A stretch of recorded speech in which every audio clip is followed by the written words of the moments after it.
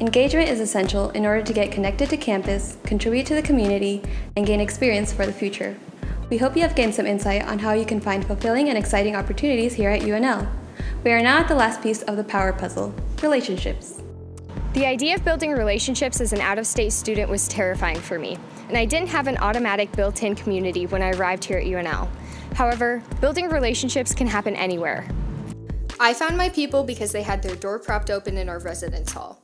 You won't be best friends with everyone you meet, and that's okay, but some of them will become like a second family to you. Claire Francis became friends with her freshman year roommate she found on the Roommate Finder. In high school, I often made friends out of convenience. Through my involvements in my sorority and the rake school, I've been able to meet people who have become my role models and my teachers. College gives you the unique experience of surrounding yourself with people you really admire. Get excited about making meaningful connections that will have a big impact on you as a person. You can even consider attending RSOs like intramural sports.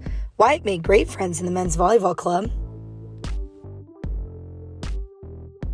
When I first came to college, I was unsure how to build relationships with my professors. But one day after class, I stayed after and asked my psychology professor a quick question.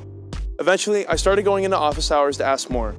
These conversations turned into discussions about psychology, my future plans, and my career goals. We still keep in touch today. Similar to me, Luke found a mentor in his trombone professor by attending office hours. As a first-generation student who was the first in my family to go to college, I thought I was going to have to do college alone. But then I met the director for the cast office prior to my freshman year in the first Husker program and learned that college isn't a one-person show. She became one of my greatest sources of comfort and support and is a role model whom I greatly look up to. As you think about the importance of bonding with other students, don't forget there are staff members who are here to support you too. As you can see, professors at UNL know how to create unique individual bonds with students. As we continue to learn more about the importance of having strong relationships in college, it is time for us to participate in one more small group activity.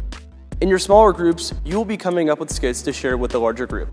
Your NAC leader will provide you with more detailed instructions.